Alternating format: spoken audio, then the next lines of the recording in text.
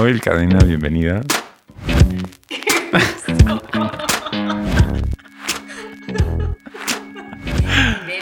No, que no se puede. Bueno, ¿dónde estás? Cuenta.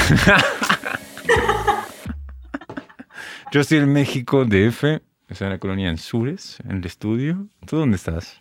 Estoy feliz de estar platicando contigo. Porque yo vi unos rumores ahí en internet. No sé si... No, fíjate que mis managers han subido fotos bien bonitas nuevas. Que... O sea, del paisaje... Se llama Damián, por cierto. ¿De qué? ¿Qué? Bueno. A ver. Bueno, gracias por hacerte el tiempo. Bueno, no nos conocemos. Yo siento que te conozco por tu trabajo. Eres una tremenda actriz. Entonces, gracias por, no sé, una horita quizá tenemos. Sí, gracias. De verdad. No, gracias por invitarme. Está padrísimo. Mabel, hace poco vi El baile de los 41. Sé que ya hablaste bastante de la película y no es la idea o sí, como tú quieras, pero a mí me tocó verla 2 veces. O sea, la vi primero y que ahora está en Netflix, El baile de los 41. Acá estuvo el director David Pablos. Y ahora porque venías tú la vi otra vez y particularmente tus escenas. Y te diría, digo, lo primero digo, le voy a preguntar esto porque no sé si es intencional o no. Había 2 escenas en particular y si no, si es un proceso personal y no quieres compartir, está bien. Pero en el sentido, parecía que tu respiración, en la escena en la que te desmayas, ¿no? Hay un increchendo. Pero, y esto es totalmente una pregunta como actor, actriz, ¿no? De nerd. Pero sentía que ahí, digo, ¿será que por ahí también encontró el personaje? Luego está la escena, la gran famosa escena de la pelea casi al final, cuando estás con Poncho y se te cae el jarrón, o tú lo tiras o se te cae, y otra vez, pero que no te desmayas ni nada, sentí que esa respiración tenía mucho que ver, no solamente con el estado emocional, sino con la persona en sí. ¿Puede ser o no? Porque te vi, perdón. No, dime.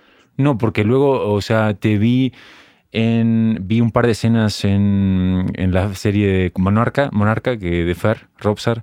Luego vi un par de escenas de esta película, la última, la que sales de la cárcel, la que está en Netflix ahorita, que tienes totalmente otro cuerpo. La diosa del asfalto. La diosa del asfalto. Entonces digo, seguramente es un componente físico muy importante para ti. Digo, le quiero preguntar, a veces muy sutil, a veces no, pero en el baile de los 41, que fue el trabajo completo tuyo que he visto, sentí que eso, digo, era como medio clave. Quizá no. No, lo es. O sea, sí lo es. Y es Sí. una herramienta que empecé a explorar con mucha mayor profundidad justamente en La diosa del asfalto, que fue la primera película que hice. Ok. O sea, ahí había cosas del personaje, o sea, que me estaban obligando a tener otra búsqueda para activarme emocionalmente. Y entonces descubrí la respiración del personaje de Ramira en esa película, que me empezó a llevar a conectar con emociones de forma mucho más honesta y mucho más rápida, para lo que necesita a veces este tipo de trabajos y exploraciones. Sí. Entonces, en el baile me agarré de eso, o sea, me agarré de la respiración, porque obviamente tuvimos un proceso muy teórico con David y nos informamos muchísimo de muchas cosas y estudiamos, y independientemente de todo ese proceso, le he dicho a David que cuando llegué cuando llegué por primera vez al set y me puse toda la ropa, más el corset, más eso, en ese momento encontré la respiración de Amada para caminar normal en la vida. Claro. Entonces, esa escena que dices donde me desmayo, sí, la jugué totalmente, o sea, desde la respiración, que me llevó a conectar con muchísimas memorias emocionales, ¿no? Claro. Pero sí, 100%, es parte importantísima de mi trabajo, y en Monarca igual, O sea, a partir de la diosa del asfalto en adelante, la Sí. respiración es una herramienta. Le encontraste, y ahí eso yo no tengo ni idea de eso, pero me dio la impresión, y para a la gente que no vio la peli, estoy hablando particularmente de la primera escena donde sí te desmayas y tú ves a esta persona y te está dando un ataque de ansiedad. Y luego en la otra escena que no pasa eso, sentí que era un recurso de la actriz que no era para nada notable, que era de la persona, pero digo, nunca se me hubiera ocurrido. Le voy a preguntar, pero digo, ¿cómo? Digo, de caminar diferente, de poner peso en una pierna, hay muchas maneras, pero de respirar diferente, de una manera quizá más corta, más agitada, más en el pecho, ¿no? Nunca lo había pensado de esa manera. Y te vi y dije, qué pedazo de recurso. Sí, sí, la verdad es que es un recurso que no se vuelve impuesto, ¿sabes? O sea, lo Mm, empiezo a jugar y de pronto ya es parte de toda una situación que se construye. Y esa escena particular de la pelea que tengo con el personaje de Alfonso, sí, o sea, era muy fuerte. Energéticamente a los dos nos ponía en un lugar de agitación que era la respiración, ¿no? sí. De- del momento. Y en ese sentido hay dos cositas de Hernán de la serie, que estamos sentando en otra, la serie Hernán, pero sí hay particularmente casi como 500 años atrás que pasó eso, eh, Sí. o sea, bastante. Para la gente también que no la vio, está en Amazon, tremenda serie, Hernán. Y esta pasó hace 100 años atrás, ¿no? El baile de los 41, que era 1901, Sí, sí, sí. El baile de los 40. 100 y 100. cachito. Ahora, y en ese sentido, cuando te dicen te quiero preguntar dos cosas en ese sentido. Primero, con los compañeros. Estuviste ahí con Michelle Brown, no, también como pareja, que estuvo acá Mitch, y con Poncho en la segunda. Acá estuvo Ignacia, no sé si lo ubicas, Ignacia Lamán, una actriz chilena, que me dijo algo que nunca le tocó compartir set con Keanu Reeves, por ejemplo, ¿no? Y así como Keanu llegó y fue todo rápido, no sé qué, nació de él que nunca lo había escuchado, como compartirle un secreto a ella como actriz, no como personaje, para tener una relación, ¿no? Que en el set sea más creíble esa conexión, porque no había tiempo. Digo, nunca lo había escuchado. En ese sentido, con Poncho, con Mitch, ¿tú también hiciste algo parecido o quizá nada que ver, trabajas de otra manera, ¿te hay algo que te ayuda a veces o hubo mucho ensayo de por medio? ¿Sabes? Fue un proceso muy bonito, pero a mí no me gusta imponer nada. Entonces, la verdad es que llego muy abierta a conocer al equipo con el que voy a trabajar y a observar muchísimo. Me gusta mucho observar y me gusta mucho a partir de ello saber energéticamente cuál es la disposición de mis compañeros, cuál es la disposición, o sea, Mm, sabes desde qué lugar están llegando a abordar la sí, sí, ficción, la escena y etcétera. Michelle y Alfonso son dos seres increíbles se nota. que desde el día uno ellos llegaron a, ¿qué hacemos, Mabel? Aquí estamos para trabajar, aquí, o sea, los dos, ¿no? He tenido procesos increíbles y Alfonso es una persona que no me soltó nunca. O sea, siempre estaba detrás de la cámara para darme réplica, siempre estaba para hacer mis ojos, siempre estaba fuera del ensayo o del set o lo que sea, detrás del teléfono para contenerme, para echarme porras, para estar, ¿no? Para saber qué necesitaba. Y a mí me gusta muchísimo trabajar así cuando se puede, ¿no?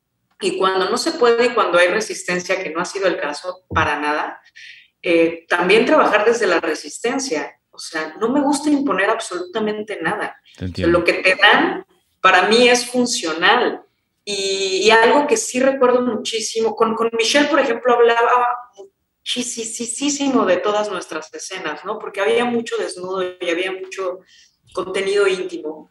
Sí. No queríamos que se volviera una cosa ahí de engrosamiento extraña, entonces tratábamos de cuidar mucho esos detalles y de cuidar muchísimo, pues desde la onda psicológica de por qué este personaje se imponía a este personaje y lo controlaba psicológicamente, cuáles eran los objetivos. O sea, hubo muchísima oportunidad de platicar esto, ¿no? Y con Alfonso igual. O sea, fue una cosa oye, yo creo que aquí podemos hacer esto y si estas dos escenas son parecidas, las podemos diferenciar. O sea, ¿cuál es lo diferente en cada una de estas escenas, no? Eh, entonces, son procesos que compartí muchísimo con los dos y que hablé muchísimo con los dos. Y con Alfonso, bueno, no sé si te platicó David, pero David nos encerraba antes de filmar, o sea, 1 hora en el set, con todo el equipo esperándonos, y la pasábamos, y la pasábamos, y la dejábamos súper pulida. Y Alfonso es un actor que en el ensayo no está frío, o sea, En te el ensayo da. ya está. Y yo soy otra clavadísima que me pongo Ah, y me sí. pongo. Y entonces esto quedaba así hasta desde ya, vamos a filmar. Sí, pásame el balón. Sí, sí, sí, sí. Qué buena onda. Eso, esa parte no me... Estamos hablando del baile de los 41. Lo dije antes, está en Netflix ahora. Gran, gran, gran película. Pero David me contaba todo el proceso anterior, ¿no? Más que nada el proceso con Poncho y con Emiliano, ¿no? Que generan cierta intimidad y todo eso. Pero esa parte no. Entonces se cerraban quizá a veces 1 hora a hacer ciertas escenas y ensayar y ensayar. Y los dos con intensidad. Hasta que decían, bueno, vamos, vamos. Y entraba el crew y la grababan. Y la grabamos. Qué Sí. bueno. No, la mayoría de las escenas del baile están muy, sí, fueron muy de los que estábamos involucrados, Sí, ¿sabes? O sea, cuando estábamos Emiliano, Alfonso y yo, los tres estábamos ensayando y ensayando, o sea, pasábamos la escena hasta que encontrábamos el ritmo o encontrábamos detalles de dónde decíamos, aquí podemos engancharnos, ¿no? David fue como súper, súper importante en guiarnos pues en ese sí. camino en el Y, que nosotros nos sintiéramos seguros. y en esos ensayos tú tenías consciente de, por ejemplo, de ir, pero no ir todo el camino, digamos, all the way, porque en la toma para ver qué pasa, o en el ensayo ibas, ¿ya sabes? ¿Cómo te manejas tú en ese Fíjate sentido? que es muy chistoso porque soy una persona que no le gusta, por ejemplo, las lecturas de guiones. Me cagan y soy el peor. Leo un periódico en el baño mientras estoy sentado. Eso es una lectura mía de un día. Perdón por ser tan gráfico. No, Sí, se me fue. Pero- sí, no, a mí las lecturas me cuestan. O sea, llegas y de pronto te dicen, es una lectura, pero siempre es de, no, aquí grita, no, aquí habla, no, aquí. Es como, a ver, es una lectura. Exacto, O, pero a ver, yo tengo una teoría, a ver si... bueno, me han sacado una película, yo nunca hice una película que en México, estuve a punto de hacer una y me han quitado y después de la lectura, entonces dije, entonces será que mi teoría es errónea, pero lo que me siento, para mí es, no sé si a ver si te pasa lo mismo y por eso me siento una lectura y es como tú dices, acá o es un grito o es una emoción muy fuerte o es a veces un enojo y digo, si yo no lo siento, no lo hago de esa manera. Entonces, si te voy a hacer como que me estoy enojando y te levanto un poco la voz, me siento incómodo. O si hay un llanto del personaje, sí, porque jamás voy a leer eso. Entonces, lo leo como si estuviera acá sentado contigo. Y obviamente como todo el mundo es, ¿qué onda con este güey? Pero siento, no puedo, ya sabes. ¿Es por ahí lo tuyo también o no? sí, porque me pasa que cuando llegas al set todo es diferente, ¿no? Sí, O sea, tengo un proceso en el que me clavo y me lleno de información antes de filmar una película, una serie, lo que sea. hmm, Y me lleno de información. Soy muy obsesiva con mi trabajo de mesa y con mi trabajo actoral y la búsqueda que tengo conmigo.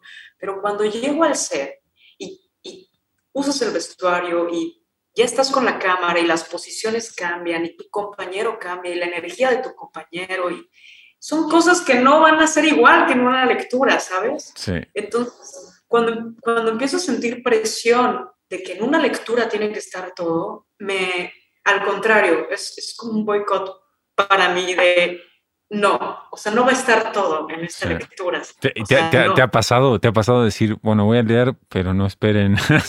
Voy a leer, No, ¿ok? siempre lo digo. O sea, es como, Por favor, ¿qué dices? Quiero aprender. no, sí, sí, digo, fíjate que el baile, después del baile, Sí, me llenó de muchas cosas bonitas ese proceso, para que a partir de ahí yo pudiera empezar a usar más mi voz como actriz y también expresar mis necesidades, ¿sabes? muy Soy bien. alguien que le encanta escuchar y trabajo, o sea, soy muy flexible y trabajo primero de acuerdo a lo que quieren, ¿no?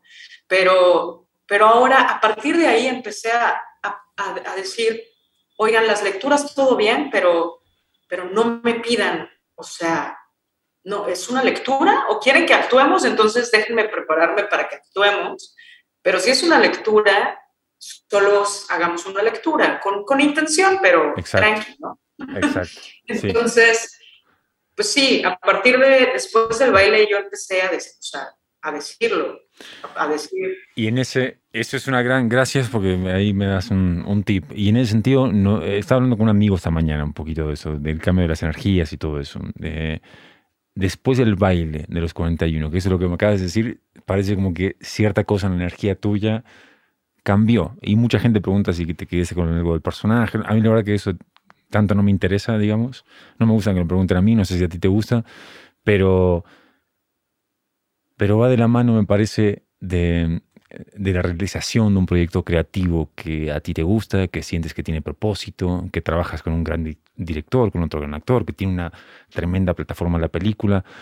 ¿Hubo algo que saliendo de ese proyecto te cambió la energía, como lo que acabas de decir ahora, de sentirte más segura, de decir, a ver, yo tengo una voz, fue algo progresivo, o después de ese proyecto dijiste, sé lo que puedo hacer, sé hacia dónde voy y aprendí esas cosas y por eso me planto de esa manera y digo eso ante una lectura o no tanto?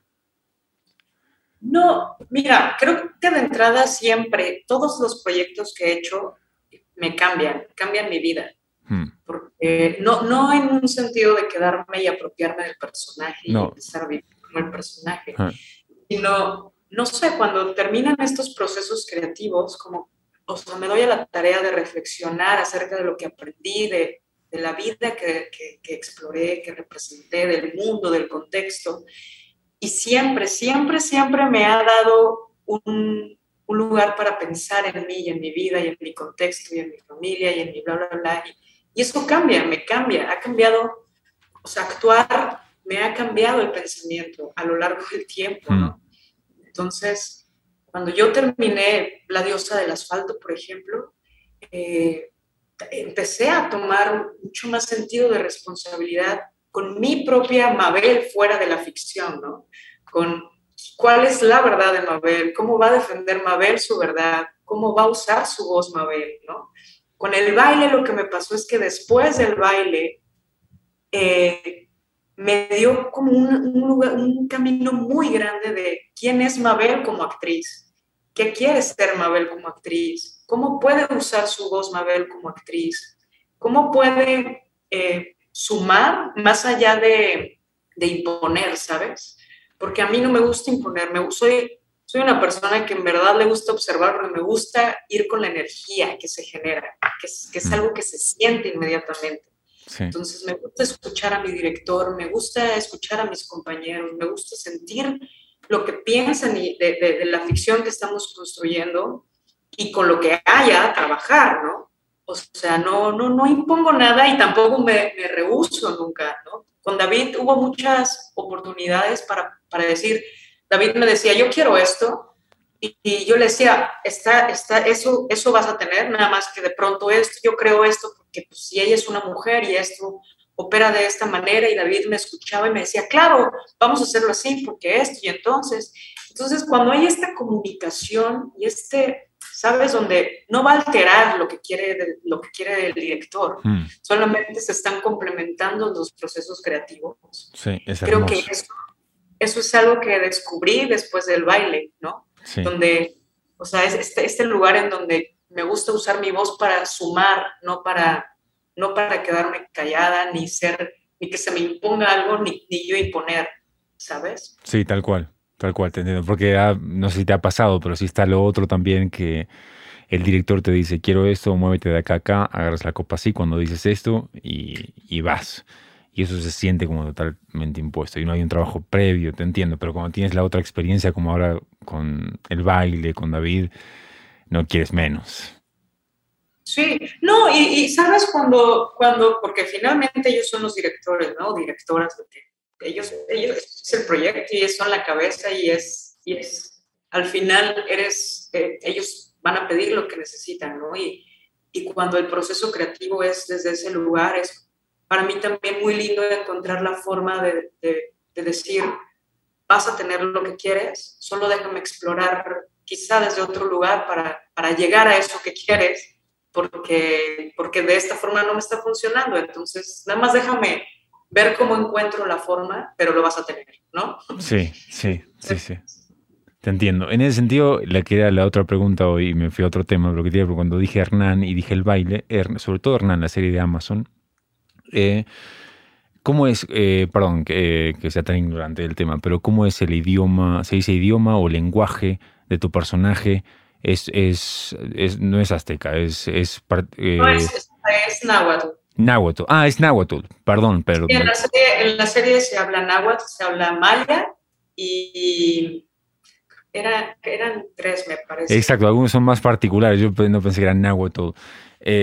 Y digo, primero eso, digo, ya de entrada debe ser un tremendo desafío hablar en náhuatl, pero también, igual que me imagino que no se respeta la historia, rajatabla o un hecho, pero es una historia de 500, es una mujer de 500 años atrás. Y ya te lo han preguntado mucho a esto, pero yo digo como de actor-actriz, digo, si a mí me dicen, bueno, de 500, que no existe, o sea, que existe, pero que no puedes hablar con él, o leer tanto, quizá, no sé si hay información de tu personaje o no, eh, digo, ¿qué hago?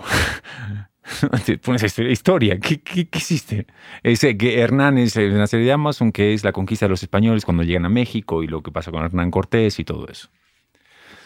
Pues la verdad es que, ¿sabes que es muy extraño?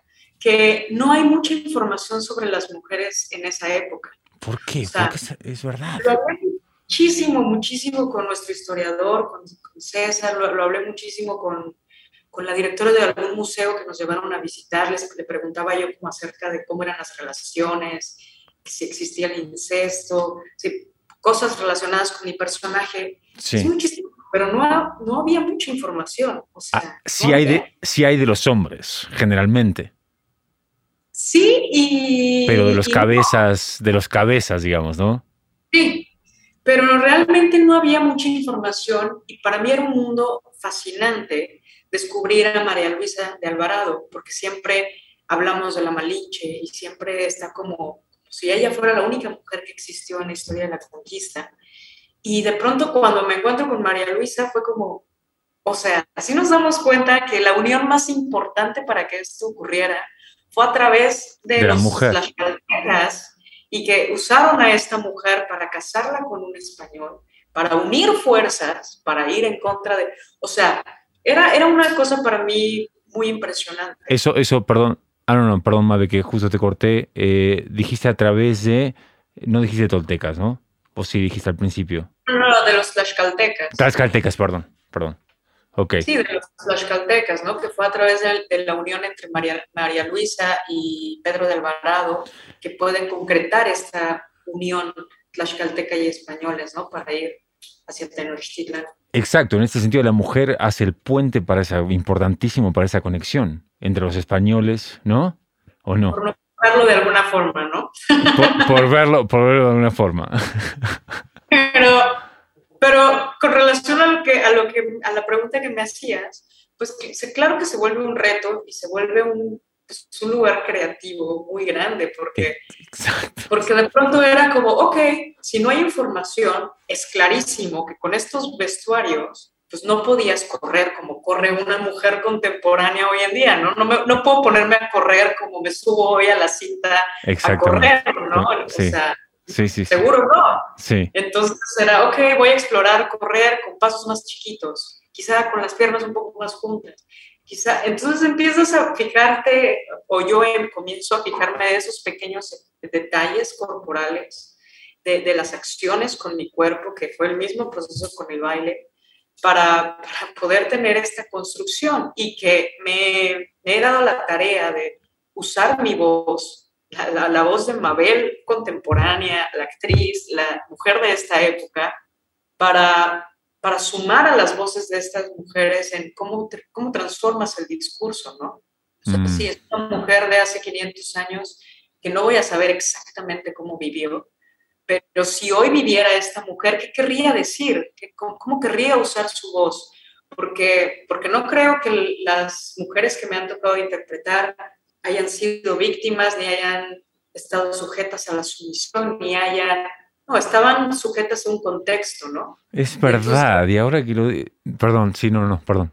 No, y me agarro de eso para decir, ok, esta mujer quizá no era una víctima y quizá, ¿por qué no pudo encontrar en Pedro de Alvarado la clave para liberar a su pueblo y a ella misma y a su familia en esta lucha, ¿no? O por qué Amada no pudo también aferrarse a su verdad de que no podía cumplir su rol como mujer dentro de esa sociedad.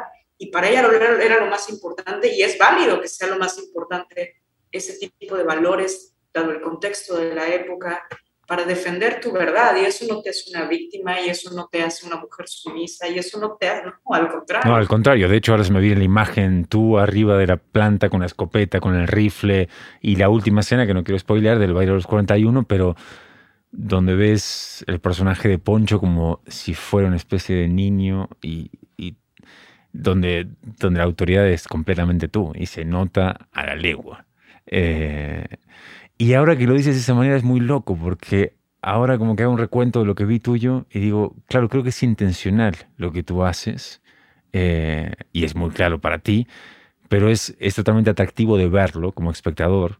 Y lo dice una persona que ha visto pedazos de tu trabajo, de esto, de lo otro, pero eso siempre está ahí atrás.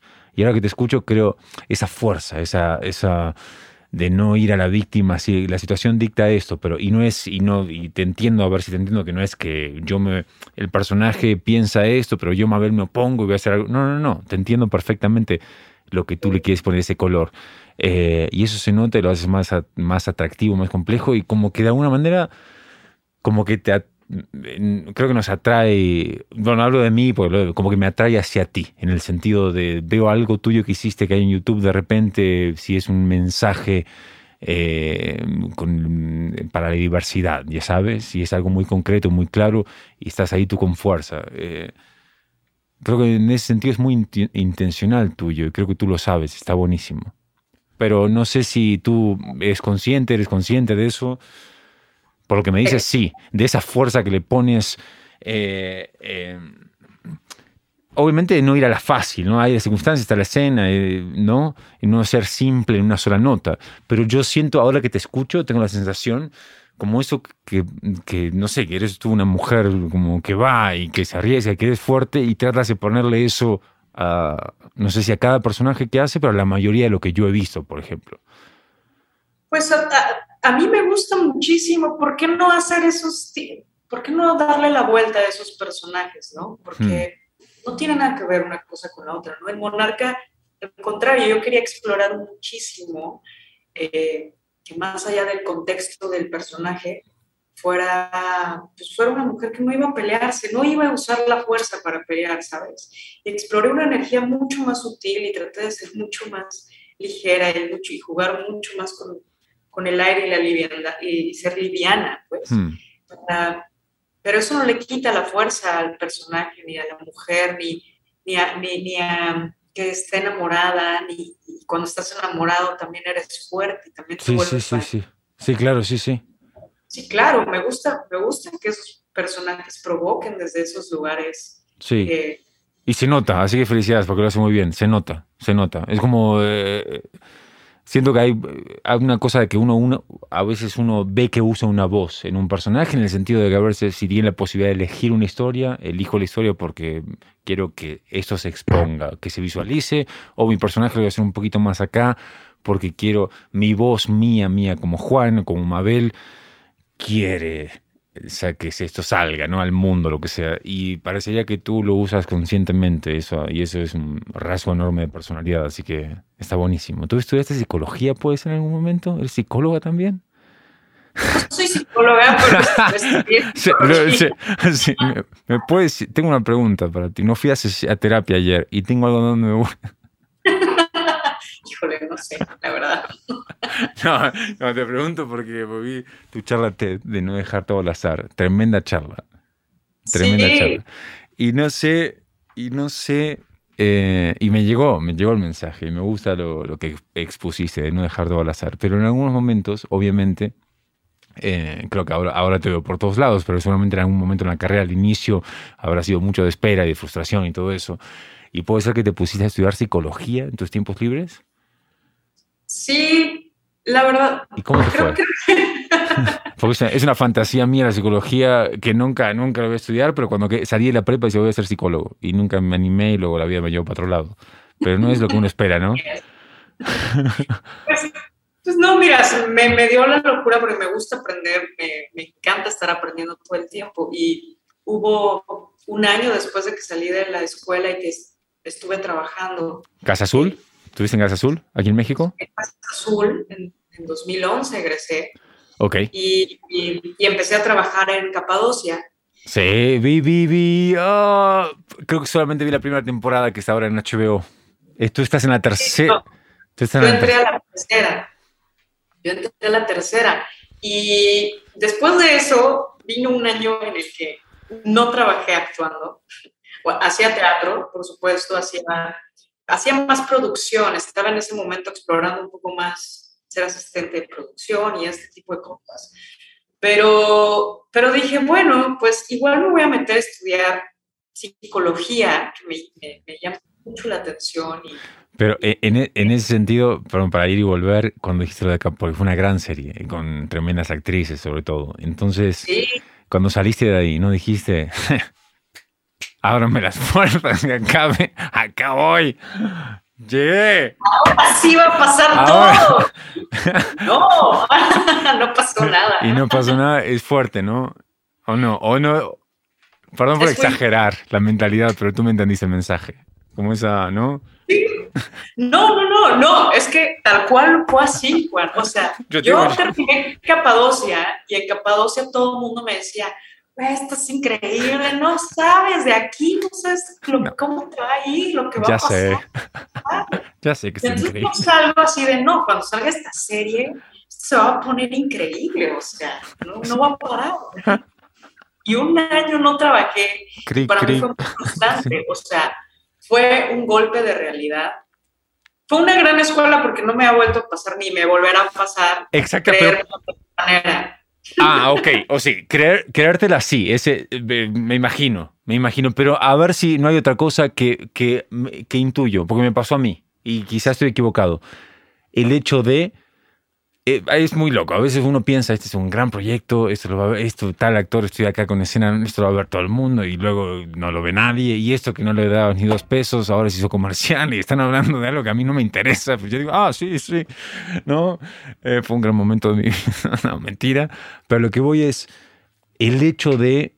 Yo cometí el error, uno aprende siempre, pero cometí el error, lo hablo como actor, de ser muy pasivo, en el sentido de que según yo estaba siendo súper activo, en el sentido me comía libros de literatura, me comía horas de teatro, iba al teatro todas las semanas, iba al cine, hacía un taller, hacía el otro.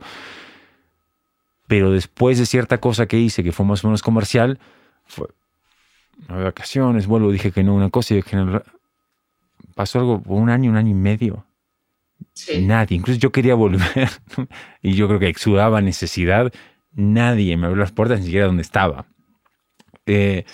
Entonces, y me di cuenta, eso no me vuelve a pasar más, porque me di cuenta qué pasivo fui en ese sentido. Y ahora, y te digo porque te escuché hablar un poco de estrategias, pero ahora esto también es algo de eso, un poquito de lo era antes también, pero se me abrió otro mundo de gente que trabaja donde a mí me gustaría trabajar. Y no es porque los busco por una cosa de que es por admiración, pero se me abrió otro mundo y hay otras relaciones y consumo otra cosa y el universo parece que lo escucha y empezaron a llegar ofertas, casting para estos y ya sabes.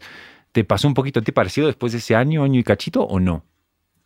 No, ¿sabes lo que me pasó? Es que terminé la serie y sí yo sentía que el mundo se iba a abrir a mis... O sea, sí lo sentía, la verdad. Mi familia te lo puede decir muy bien. Pero después de este hacer tierra, o sea, la realidad sí me pegó muy duro. ¿Tú qué edad tenías cuando te pasó eso? ¿Cuántos años tenías? Yo hice Capadocia a los 21 años. Es muy claro. O sea, todos mis 20, a los 22 años yo estaba así de, ¿qué está pasando? Claro. Pero si todo siempre se me ha dado como he querido. Claro, es una niña. Claro, yo a los 21 si me pasaba eso decía, abre la puerta, Joe. Sí, córranse que vengo. No me mires a los ojos. No me mires a los ojos. Claro.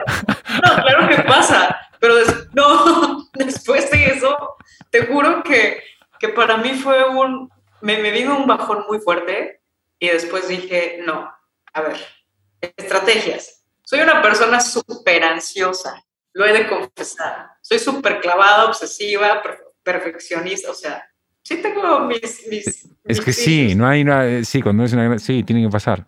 Pero lo único que pude lograr dar ese paso en donde no me gana la ansiedad y esto fue en mi trabajo. O sea, después de eso, agarrarme de estrategias en donde justo hace unos meses estaba borrando todos los mails que enviaba en 2011. ¿Borrando? Y enviaba borrando.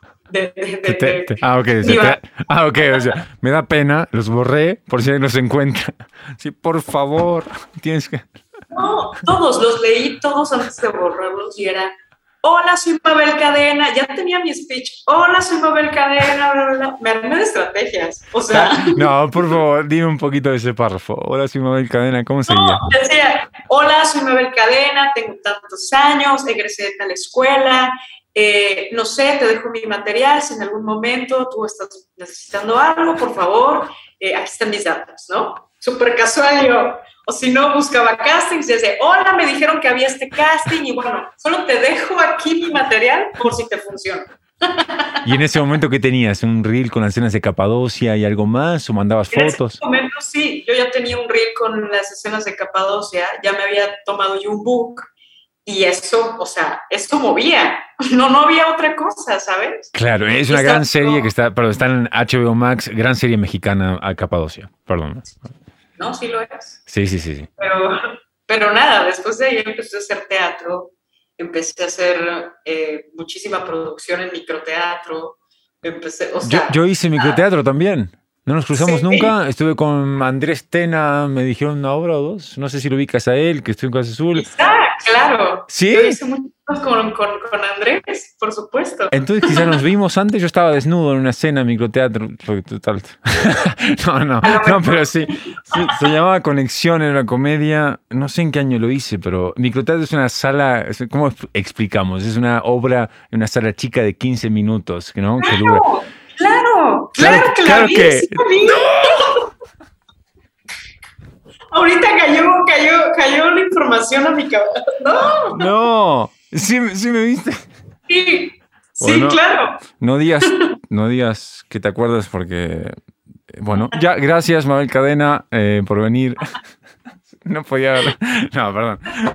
Bueno, entonces quizá compartimos... ¿Tú estabas en alguna obra en ese momento o yo no? No, si no me acordaría. En ese momento yo estaba muy metida con Andrés, con Carla Burde, produciendo y haciendo luces y haciendo de todo. ¿Ah, sí? Sí. Ah, qué buena onda. Pero quizá nos vimos entonces. Bueno, yo estaba ahí con Andrés. Perdón, te corté. Esto siempre esto es para el invitado y termino hablando de mí. Perdón.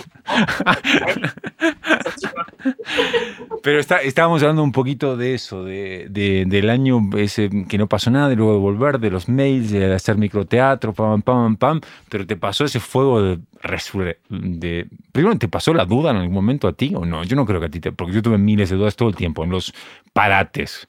Digo, ¿será que esto es para mí? ¿Será que sigo? ¿Será que estoy perdiendo el tiempo? ¿Será? Pues creo que uno nunca deja de dudar, ¿sabes? Creo que lo he aprendido. ¿Te pasa a ti también? ¿Te pasó? Me pasó, por eso estudié psicología, porque en ese momento dije, bueno, a ver, si no pasa nada con mi carrera como actriz, pues no solamente voy a aprender algo nuevo, sino que tendré un plan B, o sea, va a funcionar. Quiero estudiar psicología porque quiero aprender, pero pues también igual puede ser mi plan B, quién sabe, ¿no? Y descubrí que me gustaba muchísimo y nada, seguí estudiándolo, o sea, sí terminé y todo. No, para nada soy psicóloga y para nada ejerzo. Me dan muchas herramientas ahora en mi trabajo como actriz. Es que me imagino, por favor, si te viene algo a la mente, dime. Porque uno va inventando, pero digo, ya ser una psicóloga o haber estudiado, me imagino las herramientas que te da para crear ciertos personajes. A mí me sirve muchísimo para mi trabajo de mesa y para... Sí, ¿Qué se te viene a la mente, por ejemplo? ¿Algo de un ejemplo de un personaje, un trabajo o no? Si no se te viene nada, no, pasamos de ahí, pero si algo, porque no, me imagino, no de la niñez, así, no, ¿verdad? Tú no trabajas tanto por ahí, del personaje que ha pasado, no. No, la verdad es que no trabajo con nada que no haya, ¿sabes? O no necesito. Sí. Entonces, nada, para mí es un proceso, no tengo aquí mi guión del baile de los Qué 41, lástima, qué pero lástima. mucho con mis guiones y voy haciendo mis arcos sobre los guiones y por colores y por etcétera, ¿no? O sea, Sí. dependiendo del proceso que necesite cada proyecto, Claro, pero hay cositas. Yo, mira, es súper superficial y nada. Pues, imagínate si uno estudia. Digo, la psicóloga, yo estaba en ese momento dándome terapia. Me dio un libro, me dijo, Juan, léete este libro. No me acuerdo qué era, Los cinco. Ya no me acuerdo qué era, pero cada herida, que eran las 5 heridas más grandes, una herida de abandono, otra herida de no sé qué era, que tenían como una postura física. Y yo digo, esto es solo. Y yo tengo las del abandono. Yo sé por qué, pero bueno, eso es otro tema. No, entonces ya, ok, entonces ese personaje siento que es por acá. No, no, pero ese personaje, no, yo juego con esto, pero al principio del podcast lo hacía, y hablaba de mí, digo, no, ya, no seas cursi. Entonces dije, esto ya es una cosa de postura del personaje y todo eso, digo, me imagino si estudias psicología, lo mucho más rico que se vuelve eso, que de repente se puede usar, de repente no, pero ¿no? Que son como 5 años la carrera, ¿no? ¿O cuánto es? creo que no, fueron 3 años y después me Ok. aventé otros 2 años y medio estudiando una maestría. Oh, wow. Y nunca lo ejerciste. No, nunca, Ok. nunca. Ni con un familiar, nada. Así No, no. lo más que ejercí fue durante mi servicio, que estuve haciendo servicio y trabajando con niños, porque me encanta trabajar con niños. Y ¿Y cómo es? ¿Tienes que ir a literal? ¿Es una terapia con los niños? sí, estuve 6 meses, 8 meses trabajando, o sea, yendo a trabajar con niños, ¿no? Pero, pero no, para nada. Después de eso, no fue ejercicio. Ok, ok.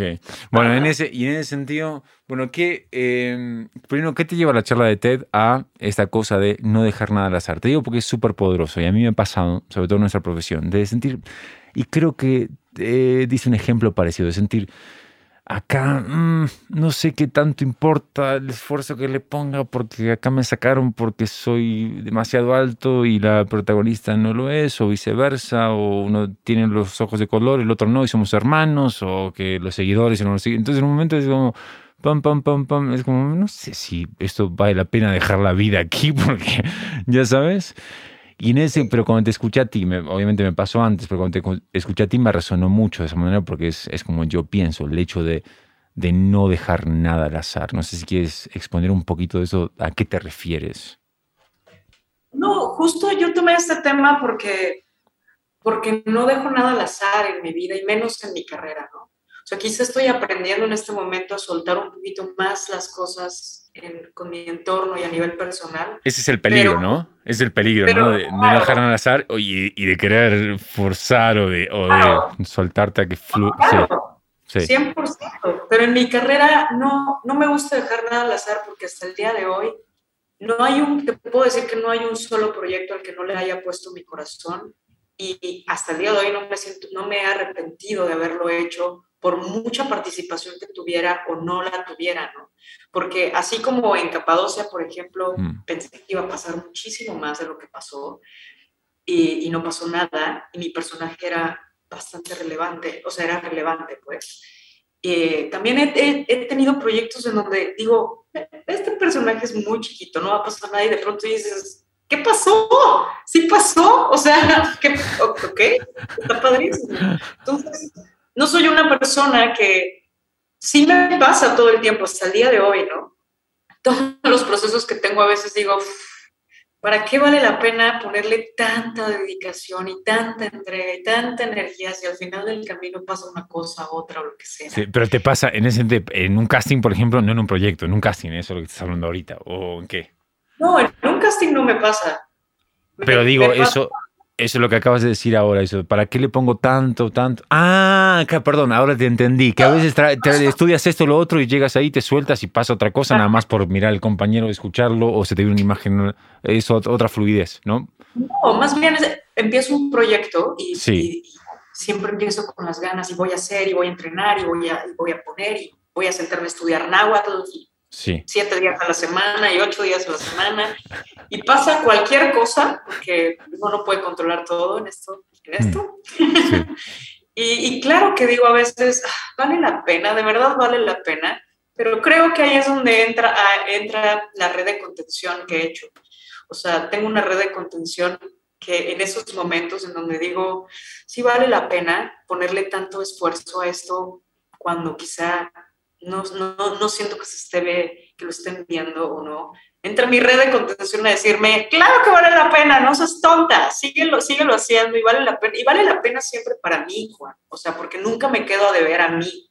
Exactamente. Entonces, la verdad es que cuando digo que no dejo nada al azar es porque en un inicio de mi carrera, evidentemente no me sentaba a esperar a que me llamaran porque nadie me conocía y nadie tenía por qué conocerme. ¿Te esperabas estar en Atlanta? Entonces tuve que hacer estrategia para que me conocieran, ¿no? Y ahora... Y ahora... No, y ahora lo mismo, no dejo nada al azar, hago lo que me toca, hago lo que tengo que hacer sí. siempre. Qué bueno. Qué bueno. Y en ese sentido creo que no hay... creo que eres como eres tú como persona. No sé si te pasa a ti.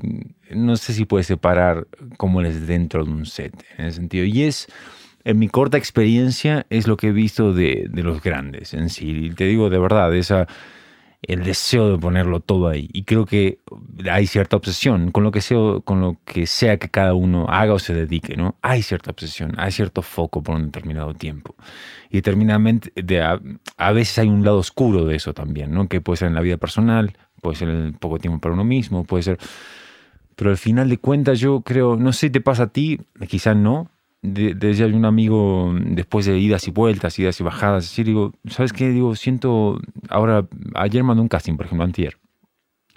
Y sabes que ahora es self-tape y no sé cómo te pasa a ti, pues yo nunca me gusta lo que hago y lo tengo que ver otra vez para ver si digo, vale la pena mandar esto, no está tan malo que mando este o el otro. Y a lo que voy me di cuenta que había cierto nivel de soltura. E inventaba, ya tenía un cacahuate en la mano, porque seguía más la intuición y había inventado una cosa. Pero a lo que voy creo que viene más en mi punto de vista, en mi vida ahora, de cualquier desafío que venga. Y si es más difícil, mejor, para encontrar el gusto y para divertirme en el proceso. Y lo digo ahora y con una intención, pero antes, hasta hace muy poquito atrás, era la frustración constante y el enojo y la negatividad y el miedo que a veces me paralizaba y a veces me movía, pero ya no estaba en el proceso. Y dije, no quiero vivir más así, ya sabes. Entonces, digo, ese lado oscuro que yo tenía en mi vida por la obsesión hacia el trabajo, ahora quizá mi intensidad sigue igual, pero de una manera mucho más relajada y que se ve en el casting o en la escena, que hay más juego. No sé si te pasa a ti de esa manera o no. Yo con los castings he aprendido que el 50% depende de ti y el 50% no tiene nada que ver contigo.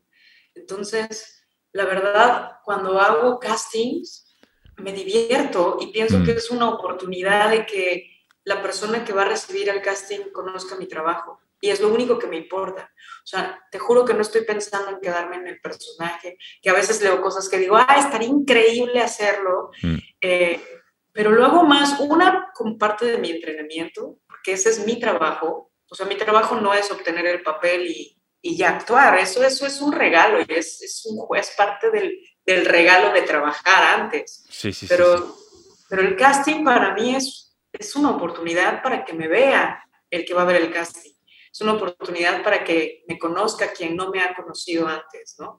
Y entonces ahí sí trato de no ser nada obsesiva, porque es muy difícil dar todo lo que necesitan en un casting. No, es muy difícil porque a veces necesitas caracterización, porque a veces depende más de si inmediatamente das un perfil o no das un perfil. Depende de muchísimos factores que yo no puedo controlar. Entonces, la verdad que cuando hago un casting trato de que haya verdad en lo que estoy haciendo. Si yo me siento conforme con la verdad que hay en el casting que filmé, no necesito grabar 10, ¿sabes? O sea, de hecho, es como de, eso me gustó, sí, ya, ese queda. No, porque si me clavo, ahí sí soy muy consciente que si me clavo en intentar descubrir qué quiere el director de casting, cuando ya ni siquiera ahorita con los castings por Zoom te están dirigiendo, cuando, o sea, es muy difícil llegar a saber lo que quieren, a estar en su cabeza, ¿no? A estar en... Sí. Entonces, normalmente trato de ser lo más honesta posible y que haya verdad y que haya una lectura de lo que interpreto, de las escenas con mis emociones, ¿no? Tal cual. Es como, Tal cual. esta es mi propuesta, esta es mi sugerencia y a partir de esto, pues ustedes ven si podemos trabajar o no en desarrollar algo más grande. Pero bueno, todo lo demás no va a depender de mí, va a depender de cómo me veo, de lo que ellos buscan, de mi tono de voz, de mi tono, lo que sea, ¿no? En algún momento estuviste a punto de decir, hasta acá llegué. A punto de decir, me bajo de este barco. O no, o nunca. Creo que cuando esa etapa donde estudié psicología, donde decidí empezar a estudiar otra cosa. A los 21, por ahí. Sí, fue el único momento donde dije, oye, ¿esto realmente va a suceder o no va a suceder? O voy a tener un plan B. Después de eso, vino un año en el que afortunadamente no paré de trabajar, ¿no? Hasta el día de hoy. Es que generalmente lo pregunto porque me pasa a mí una y otra vez y generalmente lo corroboro con los invitados y las invitadas. Es como si... a mí, por ejemplo, hoy la idea del plan B y así no me encanta y nunca me encantó, pero a ver, creo que lo que hace en este caso, digo, ¿qué es esa cosa en la energía que uno no puede, que uno a cierto punto dice, ya, tengo que codificar esto porque es fácil, no sé si es fácil de ver, pero eso es mecánica, o sea, lo que voy es, generalmente es, cuando ya no piensas en eso, en ese sentido de que te olvides, no necesito, tengo esto, soy psicólogo, estoy estudiando, lo que sea, ¿no? Como que ya le apartas la mirada, es como, no, ven. A mí me ha pasado 3, 4 veces, pero muy claras. Es de, no, hasta acá llegué, no, y de verdad, no. Juan, puede ser lunes y un proyecto nuevo sin hacer casting. Yo decía, ¿qué? Sí. Entonces en un momento me di cuenta y digo, bueno, creo que estoy en el camino correcto. Ya voy a dejar de pelearme con mí mismo y todo empezó a fluir más. Pero cuando yo me hacía problemas a mí mismo, de que en 5 meses, no sé qué, y esto, si no hice esto y lo otro, la carrera que tiene tal, ya estoy tarde, pam. Y cuando digo, me voy. No, ven. Digo, ¿qué pasa? ¿No? Pasa muchísimo y también tener un sentido de autocrítica, ¿sabes? Porque eso pasa mucho, que a veces dices, ay, yo no sé qué va a pasar, estoy muy preocupada en los próximos meses y te salen casting, ¿no? Y dices, sí, gracias. Pero la autocrítica para mí ha sido fundamental. O sea, en esos momentos en donde he dudado, para mí ha sido preguntarme, a ver, ¿cuáles son tus herramientas? ¿Realmente crees que tienes la capacidad, o sea, más allá de tu ego, más allá de tu obsesión por querer ser actriz, tienes las herramientas, crees tener una verdad, crees estar lista para esto, en dónde te faltan fortalezas, debilidades? Para mí la autocrítica es parte importantísima de mi vida, ¿sabes? Una pequeña dosis de que uno puede ser consciente de decir, sí tengo para seguir rascando en esto, o no, ¿sabes qué? Aquí la voy a dejar, porque mejor no. Además, en el fondo lo sientes, ¿no? Tú sabes la respuesta ya, pero te haces problemas porque te gusta hacer drama. O sea, no hablo de ti, hablo de mí, pero yo quizá... No, creo que la mayoría de las veces uno lo sabe, ¿no? O la mayoría de las veces sabes dónde tienes que fortalecer tus habilidades. O sea, dónde estás más débil que otras. Tal cual. O es algo que deberíamos saber. Tal cual. El otro día estaba escuchando ¿a quién estaba escuchando? A actor mexicano Méndez, Luis Gerardo Méndez. Y él hablaba... yo no vi la peli que hizo con Adam Sandler y así, pero vi algo de su trabajo, me gusta lo que hace. Y él hablaba, hablando un poquito de su historia, decía, yo hice literal... Dice 200 casting. Y te digo esto para lo que tú acabas de decir, de ser autocrítico en ese sentido. Yo hice 200 ya siendo Luis Gerardo, dice, hasta hace poco, y teniendo la carrera que tengo en México y la libertad, hice 200 castings en LA. Además me vinieron a buscar a mí, yo no los fui a buscar a ellos. En 200 castings, en 298 en 198 me dijeron no, directamente, no pasé a callback. Y en los últimos 2 tuve 2 callback. O no sé si son los últimos dos, pero dos de esos 200. Y dijo, no te estoy inventando este número. Dijo, eso pasó. Eso lo dijo él así, tal cual. Dijo, pero ¿sabes qué pasó? Un día fui a Los Ángeles a hacer un taller, hace poco, dijo él, de cómo hacer un casting con cámara y todo eso. Y dice, en su boca era como, yo llegué ahí, se notaba que yo era tal, que tenía tanta experiencia, los que estaban ahí no. Dice, hasta que me vi en pantalla y decía, no, no, no. Claro, y él se dio cuenta que no se le entendía nada lo que hablaba. Y dijo, claro, entonces por esto tengo mucho que aprender todavía en esto. Y trabajó con un coach, no sé qué, y luego le salió esto con Adam Sandler. Pero ese también es lo que tú dices en el sentido también de autocrítica. ¿Qué es lo que tengo? ¿Qué es lo que puedo mejorar de verdad? Es verdad. Claro, claro, es que si no, si nada más vamos por la vida, no me quedo en nada sin revisar, sin, Exactamente.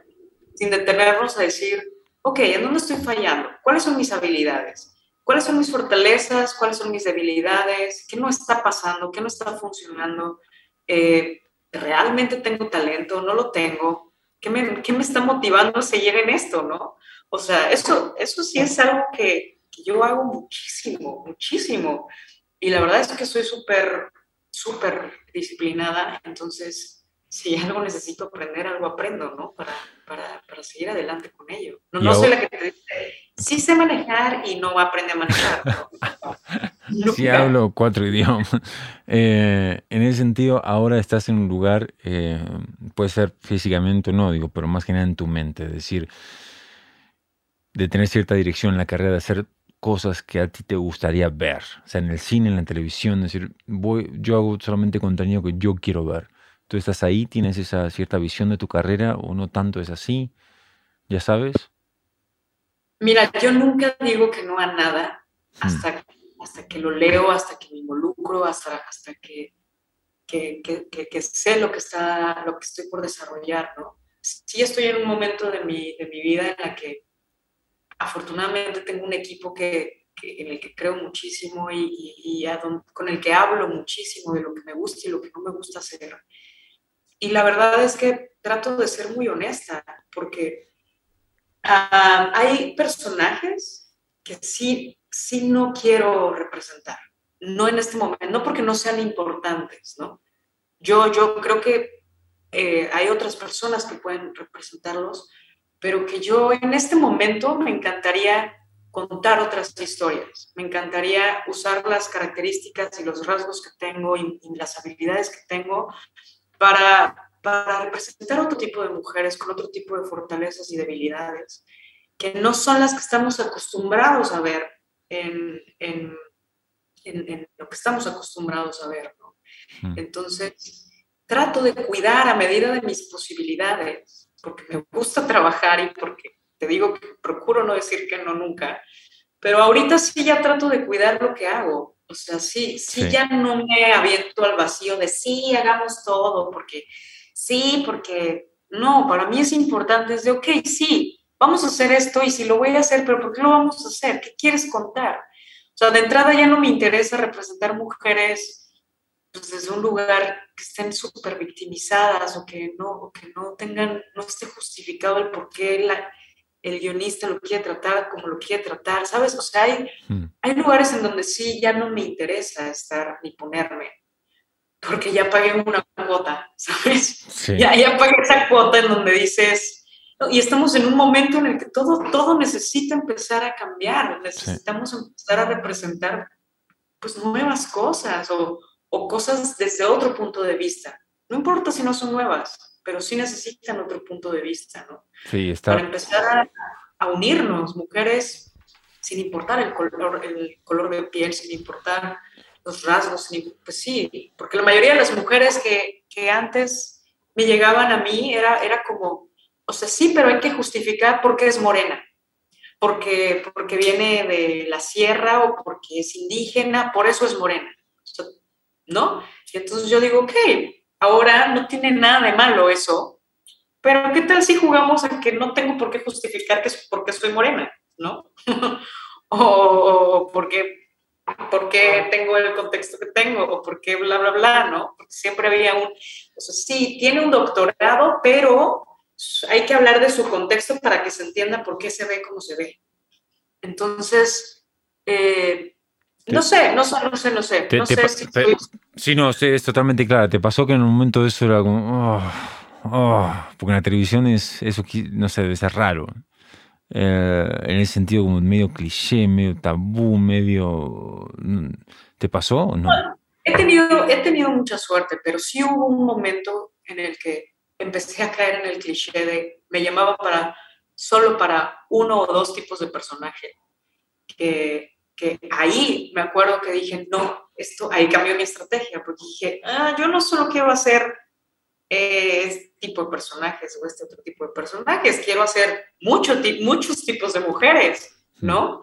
Entonces ahí fue donde dije, ok, pues si este tipo de lugares solo me llaman para hacer estos personajes, necesito empezar a trabajar con otro tipo de personas y otro tipo de productoras para quizá explorar otro tipo de personajes. Y la verdad es que he tenido una suerte increíble.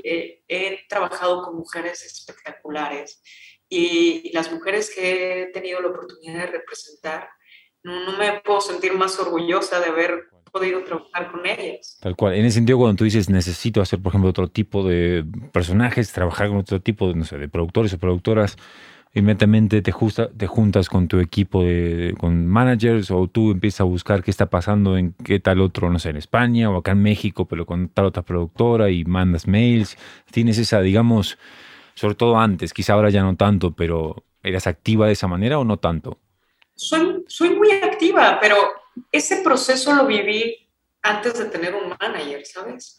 O sea, para mí era como, ok, si tengo que trabajar con otro tipo de productoras, que en ese momento también las cosas eran muy diferentes.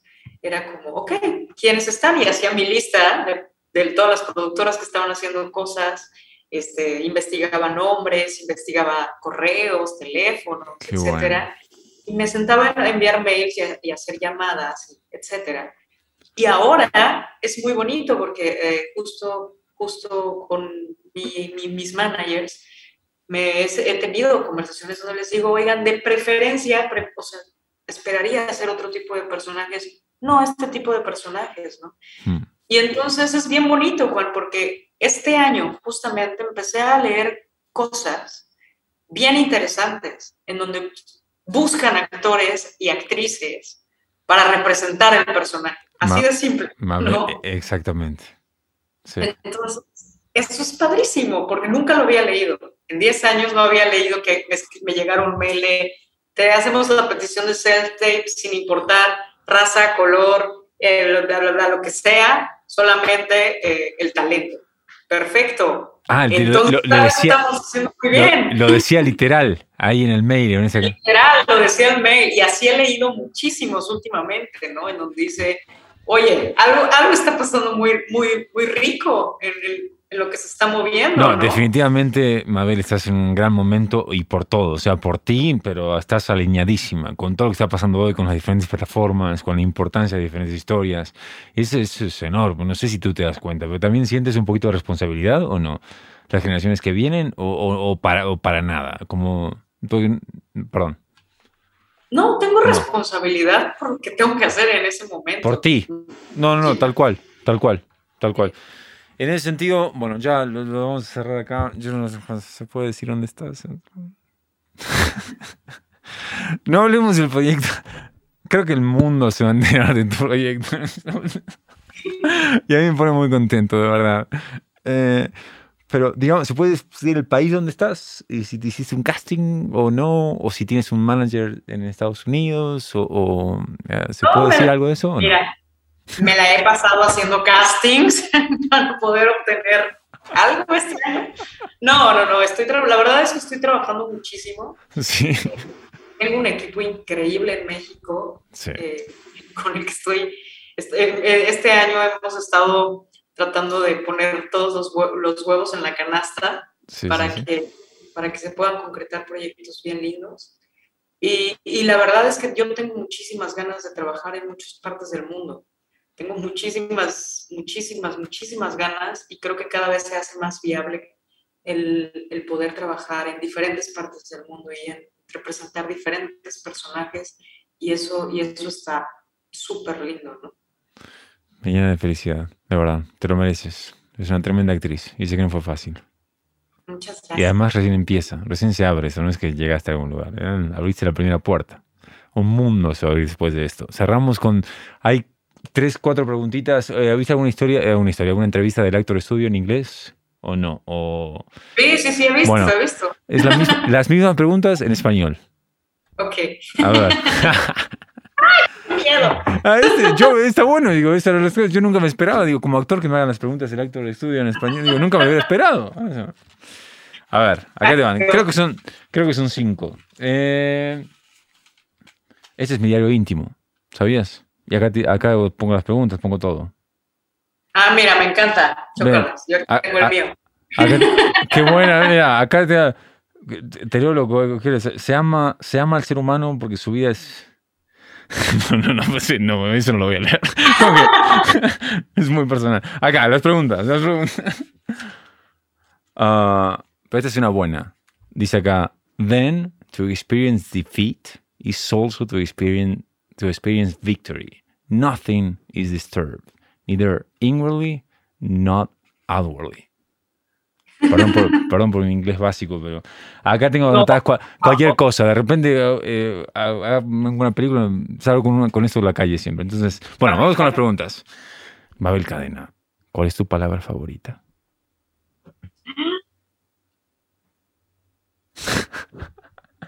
Puede Amor. ser... ¿Qué? Amor. Ah, ok. Es una buena. Me gusta mucho. Sí, no. Sí. Amor, a mí también. ¿Cuál es tu palabra menos favorita? ¿Cuál es mi palabra menos favorita? Es que sé lo que es mi menos favorito, pero no sé cómo nombrarlo. Una imagen, hazme señas y yo lo trato de descifrar. Sí, dígalo con mímica. Mi palabra menos favorita, yo creo que es contrólate. ¿En qué contexto te lo imaginaste? Pues en un contexto en donde tienes que hacer, que te piden hacer todo chiquito, ¿sabes? Como que encajes. O sea, no seas ansiosa, no ames tanto, no te enamores tanto, no desees tanto, no te apasiones tanto, relájate, contrólate. Odio esas palabras. Ok. ¿Qué te enciende? ¿Qué te excita? En inglés es what turns you on. Puede ser en contextos diferentes. Uy, la profundidad, la vida me excita. ¿Qué te apaga? What turns you off? Yo no sabría qué decir a cada una. Lo estás haciendo muy bien, ¿eh? Yo hubiera estado pensando 2 horas en cada una. Me apaga... Contrólate, por favor, ¿eh? Fíjate lo que vas a decir. Me desilusiona la falta de fe. ¿Cómo? Rodearme de personas con falta de fe me desilusiona, me apaga. Sí, dicen que una persona es víctima de sus circunstancias. Eso es lo peor que te puede pasar. Sí. Sí. ¿Qué sonido o ruido te gusta mucho? ¡Ay! ¡Qué padre! No sé. ¿Qué sonido o ruido me gusta mucho? Yo no sé tampoco. Tú, Job, si te viene algo a la mente, dilo, ¿eh? Eso es para ti, Mabel. Pero a mí, yo digo, quiero escuchar a todo el mundo. El sonido del agua me gusta mucho. O del mar, o de la lluvia, o de la canilla, la lluvia. O de la llave cuando estás lavando los platos. No. Me gusta mucho el sonido de la lluvia. Cuando estás en la naturaleza, o sea, en el bosque, en la selva, en donde sea, y la lluvia me gusta mucho. Sí. En las hojas y Perdón, me fui a otro lado. ¿Qué sonido o ruido te caga? Odias. ¿El qué? Odio. ¿Como este? Odio. Es como, pide silencio. Eso ya pasó de moda. De hecho, no sé cuándo fue la última vez que alguien me dijo que mi papá, no sé, ¿se sigue usando? Hay que alguien te diga. Pero es verdad. Esa podría ser también mi palabra, la palabra que más odio, cállate. Sí, cállate. Sí. Quedan 2 más, 3 más. ¡Oh! I like this one. Tu insulto favorito. Lo que acá puedes decir todo. Jódete. ¿Qué? Jódete. Nah, de verdad, es suave. No, vete al carajo. Me encanta. No lo digo, pero me encanta. Okay. ¿Qué otra profesión que no es la tuya ahora te hubiera gustado seguir? Y no vale decir psicología.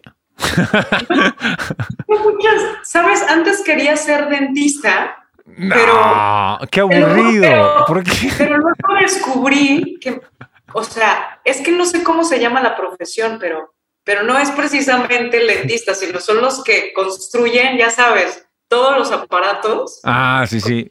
Pasta y esto. Sí, entonces creo que en realidad cualquier cosa de trabajar, o sea, trabajar. Como de craft, ¿no? Del arte de hacer. Me encantaría. Últimas 2. ¿Qué profesión nunca hubieras hecho? Jamás. ¿Qué profesión nunca hubiera hecho?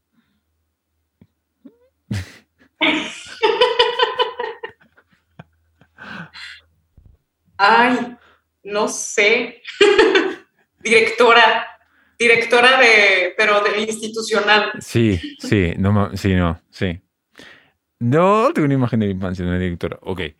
Es la última. Digamos que esta es media espiritual. Que sí, que Dios existe, ¿no? ¿Qué te gustaría que te dijera Dios cuando llegues a las puertas del cielo? Descansa. Descansa y diviértete. Que van de la mano. Ya no hay más. Ya, deja de ser. No va a poner más grande que esto. Ya deja de hacer el drama. Acá tranquilízate, descansa. Mabel, muchísimas. ¿Tu red social, cómo estás en Instagram? ¿Usas Instagram? ¿Tienes Twitter también? ¿Qué usas? ¿Redes sociales? Sí, en Instagram estoy como Mabel _cadena. ¿Doble guión bajo? _cadena. Okay. Y en Twitter estoy como Mabel Cadena. Entonces, y así. ¿Lo usas? ¿Cómo te llevas con las redes? ¿Usas el Instagram? ¿Generalmente pones tu trabajo? ¿Lo disfrutas? Uso muchísimo Instagram y me encanta estar leyendo cosas en Twitter. Es muy polémico, entonces yo no soy tan polémica, no me gusta la polémica. Y te ríes ahí. Me sí. encanta leer. Sí. ¿Te acuerdas de alguna última novela que hayas leído, un último libro, o sea, este año, el año pasado, o sea, cuando sea que dije, Justo acabo de terminar una novela súper linda que se llama Panza de burro. Ok, Panza de burro. Así está, Panza de burro en español. ¿Sabes quién es el autor o la autora? La autora es Andrea Abreu, creo es su apellido. Quizás estoy equivocada en su apellido, pero es Andrea. Pero es Panza de burro, es una novela, es ficción. Es una novela y sobre una amistad y es súper linda. Sí. Súper bonita, me gustó, sí. Está bueno eso. Es súper importante. Digo, a mí había un coach que me decía la importancia de leer, la importancia como ser humano, pero sobre todo como actores. Decía, yo como que no lo entendía, yo agarré el hábito como a los 23 años, pero luego sí, o sea, él me decía, por muchos niveles, pero me decía, cuando tú estás ahí y cuando estás viendo lo que estás leyendo, así no lo estés viendo en tu imaginación, te estás conectando, uno tiende a pensar, decía él, que uno tiene la memoria nada más con lo que le ha pasado a uno en la vida o con alguien que uno ha visto, o sea, papá, mamá, amigos, pero uno también tiene la memoria en la vida de lo que ha leído y cómo se ha conectado con cierto personaje. Eso nunca te abandona. Y me ha pasado que en cierta escena viene tal cosa de una escena de un libro, de una ficción, y es hermoso. 100%. Es hermoso. Es hermoso. Muy bello. Sí. Y también es un viaje sí. que te llevan a un lugar de construcción sí. y de recorrido. Sí. También muy bonito. Sí, uno puede tener, es increíble que uno tenga una conversación con un tipo que escribió, una mujer que escribió hace 500 años, 250 o ayer. Es hermoso. Sí. Mabel, gracias por tomarte el tiempo, de verdad. Muchísimas gracias. Lo mejor, de lo mejor para todo lo que venga. ¿Cuándo será que el próximo año? Qué gusto conocerte. Nada más para irnos. Lo que estás haciendo ahora, ¿sale este año o el próximo? No sabes. Para saber. Este año, en febrero, estreno Señorita 89. Está bien, con todo respeto para la gente de Señorita 89. Estreno Señorita 89, no se la pierdan. Bueno, para ver, ¿qué es Señorita 89? ¿Es la historia de los modelos y todo eso? ¿Sí? ¿Es esa o cuál? Sí, bueno, es un certamen de belleza y todo el lado oscuro de ello. Entonces, la verdad es que trae un elenco increíble. Vi el tráiler. Sí. ¿Qué es? ¿Star Plus o qué es? ¿Qué plataforma es? Pantalla y Stars. Sí. Pantalla, que es una nueva plataforma que acaba de salir, tipo Netflix, pero es Pantalla. Pero me parece que está Pantalla, su plataforma está en Estados Unidos. Ok. Pero en México va a salir por Stars, que no es Stars Plus, es otra. Es el otro canal, Stars. Ok. Bueno, City of Stars. Sí, ok. Disfruta lo que estés haciendo ahí. Espero que lo estés disfrutando. Gracias. Muchas gracias. De verdad, muchas gracias. Si te gusta lo que estamos haciendo, suscríbete, dale like y compártelo con esa persona que necesite escucharlo. Y si quieres ser parte de la conversación, únete a Patreon, donde vamos a tener sesiones en vivo y tú serás la invitada o el invitado. Puedes encontrar el link en la descripción.